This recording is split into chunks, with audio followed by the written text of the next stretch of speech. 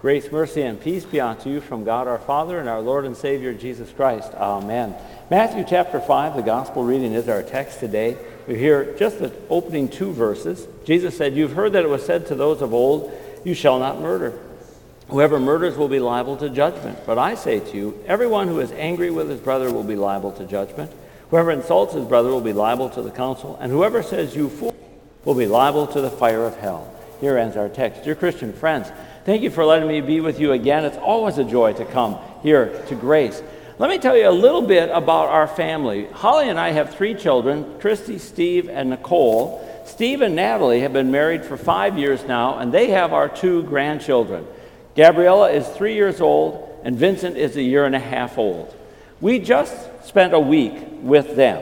We were helping Steve and Natalie move from a rental to a house in Charlotte, North Carolina, where they've been living now for a couple of years. And we got grandparent duty while they packed and moved and settled in and all those things. So we spent quality time and also quantity time with those two grandchildren. Now, I got to remind you, we've been living the good life of the empty nest for several years. And I love the empty nest. And so what we remembered, and we had a refresher course in, is what we had with the kids.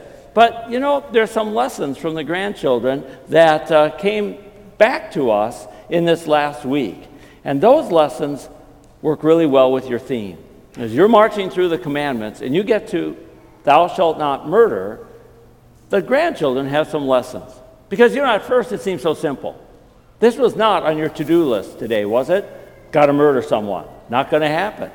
No matter how bad your road rage going home, I doubt that you're going to be breaking the fifth commandment. And so we're inclined to just say, God, got it, checked, done. But you know, life with the grandchildren centers on this very simple idea. Now, be nice to each other. Be good to each other. And that's really the positive part of this commandment. And I think that a week with the grandchildren, and all of you who are parents, grandparents, not all those who have ever cared for little ones will say, "Oh yeah, I know how this is." Might speak to us. It starts with this. This is a magnet. I know it looks like a simple little toy, but it's really a magnet. Because I'll tell you what, in a toy room filled with toys, including the brand new really good ones that Grandma and Grandpa just brought, if 1.5-year-old Vincent latches onto any toy, plastic, tin, whatever, the magnet is activated. Number one, the magnet attaches his hand in a death grip to whatever toy he has picked up. He must have this to the end of his life. But the magnet is not enough just on the toy, is it? This magnet is so powerful that it goes across the room to where his sister is. She's been playing happily until this moment. And what must she have to do in response to the magnet? Well, exactly. She's got to come across the room, step over 20 other toys, and latch onto the magnet. When two children have their hands at the same time on the same toy, the magnet goes into hyperdrive, doesn't it? Now it is irresistible. We must both have this, not to play together. No. All other toys disappear. The power of the magnet. It's amazing, isn't it? You know, we smile. Every parent, every grandparent, everybody who's cared for children know about the magnet that's embedded in plastic. But we know it too, don't we? Are we in a plastic, magnetic world? Are there magnets all around us that make us go back to being 3-year-olds? Absolutely.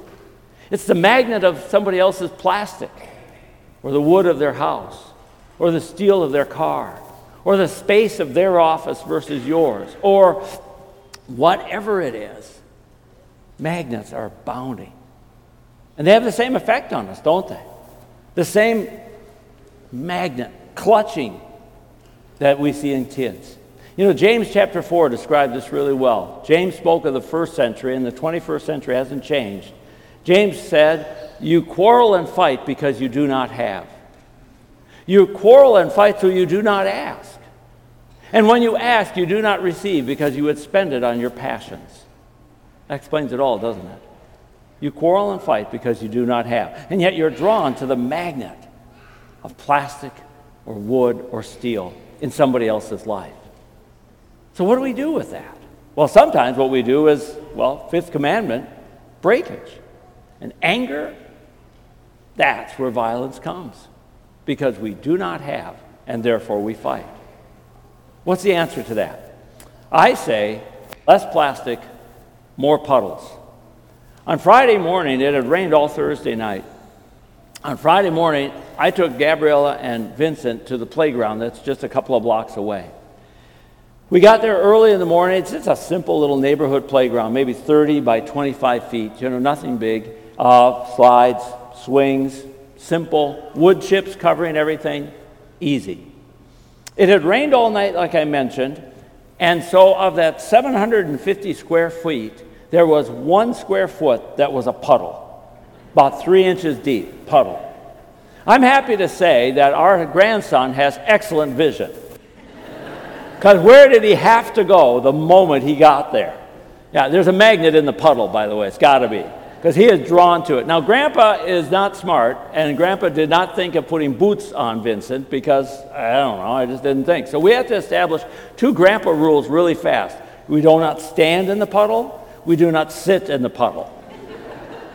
But can we still do things with a puddle? Oh, yeah. There's 1 million wood chips and a puddle. What are you going to do? Go ahead, Vincent. And for about 15 minutes, he had the best time. 2, 3, two-handed, shoveling it. It's a puddle. And he had a great time. Is his sister drawn to the same puddle? Oh, yeah, because the magnet that lives in the puddle.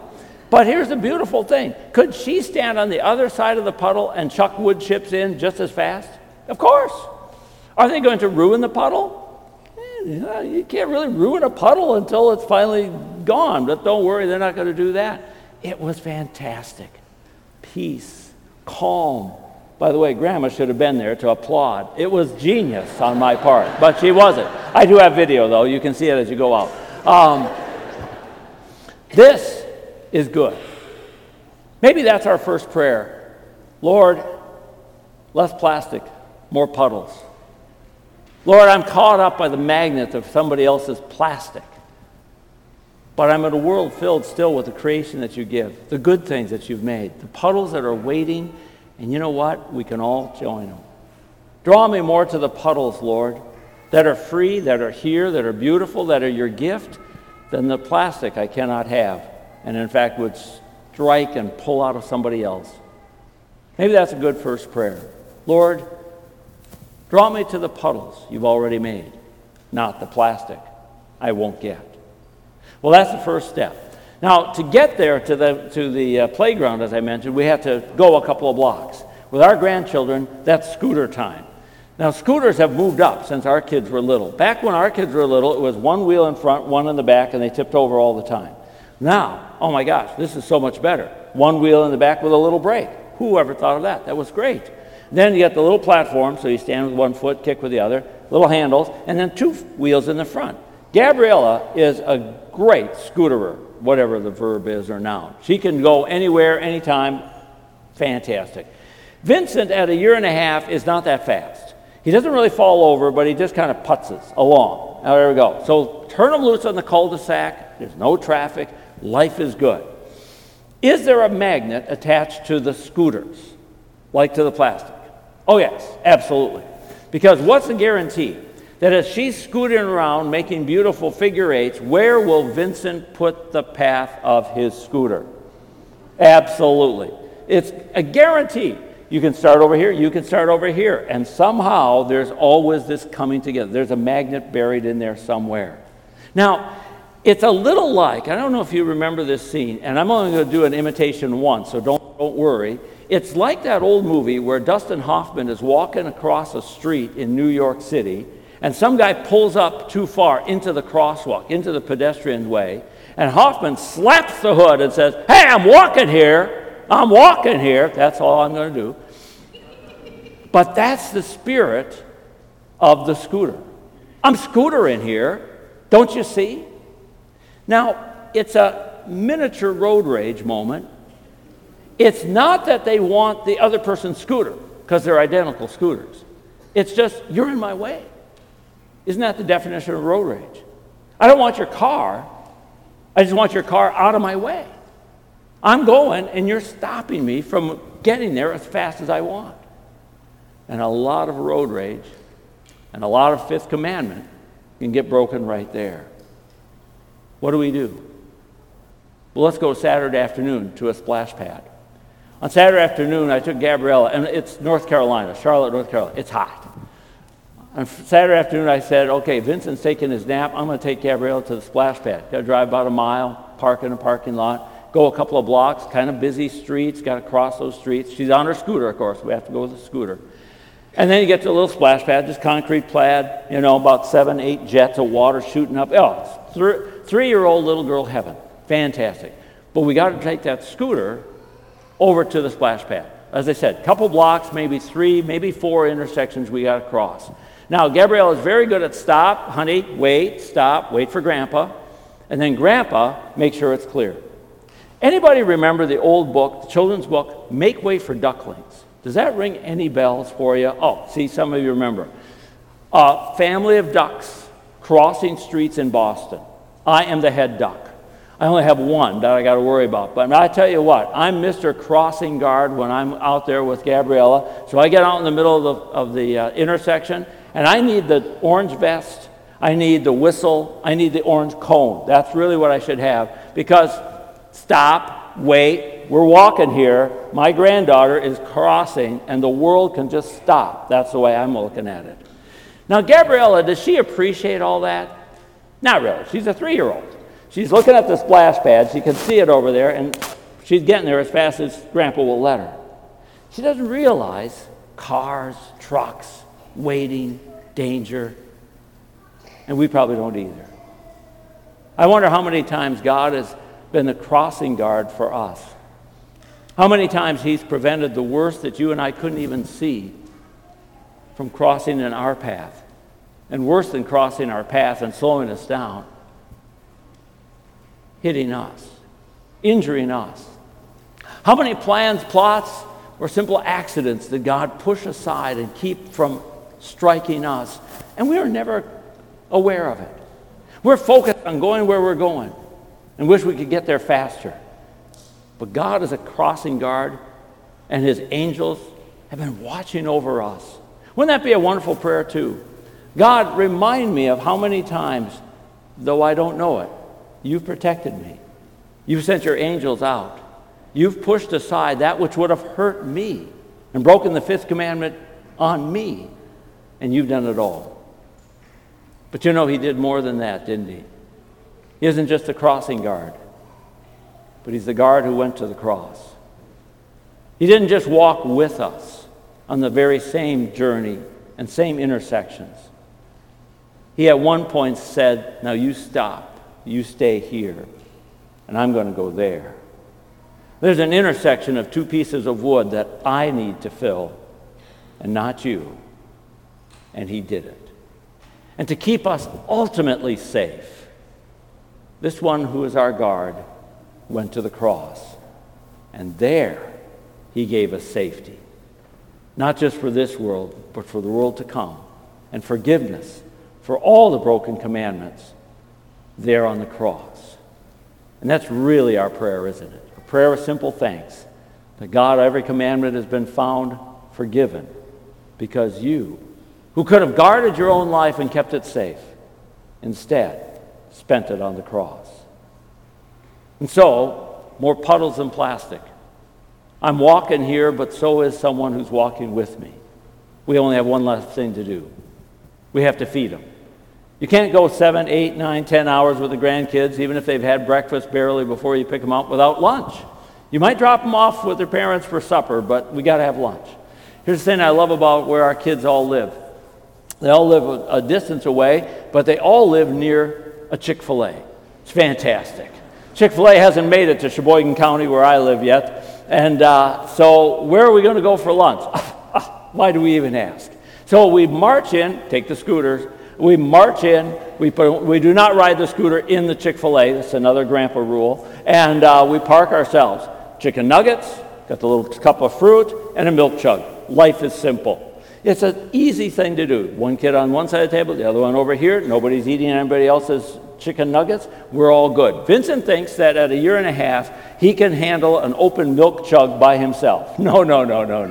Grandpa rule is Grandpa's hand will always be on the milk jug. That's how it is. But he got used to that. And it's all about the hands. We say grace. We even say grace at Chick-fil-A. Now, when our kids were little, and still Holly and I, we say grace pretty simple. Come, Lord Jesus, be our guest. Let these gifts to us be blessed. That's it. Our daughter-in-law, Natalie, added something that we should have thought of a long time ago. We never did. But her tradition, our new tradition of the family is, no, first we hold hands. We hold hands, which, by the way, takes just as long as saying grace. We hold hands, we find hands. No, drop the nuggets. We hold hands. First we hold hands, then we say, come Lord Jesus, be our guest. Now Vincent, I was sitting next to Vincent on this one, is not really going to say grace all that well. Year and a half. But he can hold your hand. And that's the best, isn't it? Chubby little hand with your finger stuck inside. That's good. That's grace. You know, a clenched fist is often a warning sign in the Fifth Commandment world. This isn't a good scene, a good thing. And so naturally, so often our hands clench down, either because we've got something we want or the anger because we don't. The easy answer to that is now just open up, relax, be open-handed. But you know what? If even that is too much right at this moment, then bear down if you must, but make sure somebody's hand is inside yours. Somebody's hand who's much, much bigger than yours. But you can hold on to him with all your might. And if you're in a place in a time when open-handedness isn't possible, then you bear down. But you bear down with his hand inside. And when you do, remember to take a look at the marks from the nails that are still there in his hand, the same hand you're holding so tightly. And maybe then we'll be better. We'll be safer. And we'll have a moment to say grace. So those are the lessons from our grandchildren. We got the kids moved. They did a great job. They still got a few things to put up, but we'll leave them to putting up the last pictures on the wall. We had great times with the kids. We went, like I said, 7, 8, 9, sometimes 10 hours straight with the kids. We have memories. I'm not sure the kids will remember all of them, but we did. We had a wonderful time. And I can tell you, Grandma and Grandpa slept really well every night. Absolutely. Still sleeping well now, getting over it. I'll tell you, it's feeling good. But it all boils down to some simple lessons. It's not that complicated, really. Lord, give us more puddles than plastic. Lord, remind us of all the crossings that you have guarded, especially that one that you alone went to. And finally, if I'm going to bear down on something, make sure it's your hand inside of mine. Amen. Now may the grace of God, which passes all understanding, keep your hearts and minds in Christ Jesus. Amen. Let's have a closing prayer and a benediction, then we'll hear our final song. Heavenly Father, thank you that you've given us these lessons. Lessons of commandments. Do not murder. But Lord, we need more than that. Remind us to seek the puddles of the things you've made that are free, that are open, that we can all share and enjoy. Remind us of how you guarded us in all the crossings of our life, and especially have filled that place where the cross was too much for us to bear, but you took it. And finally, when our hands are closed, let them be closed in tightly on you. Give us your grace and mercy, we pray in Jesus' name. Amen.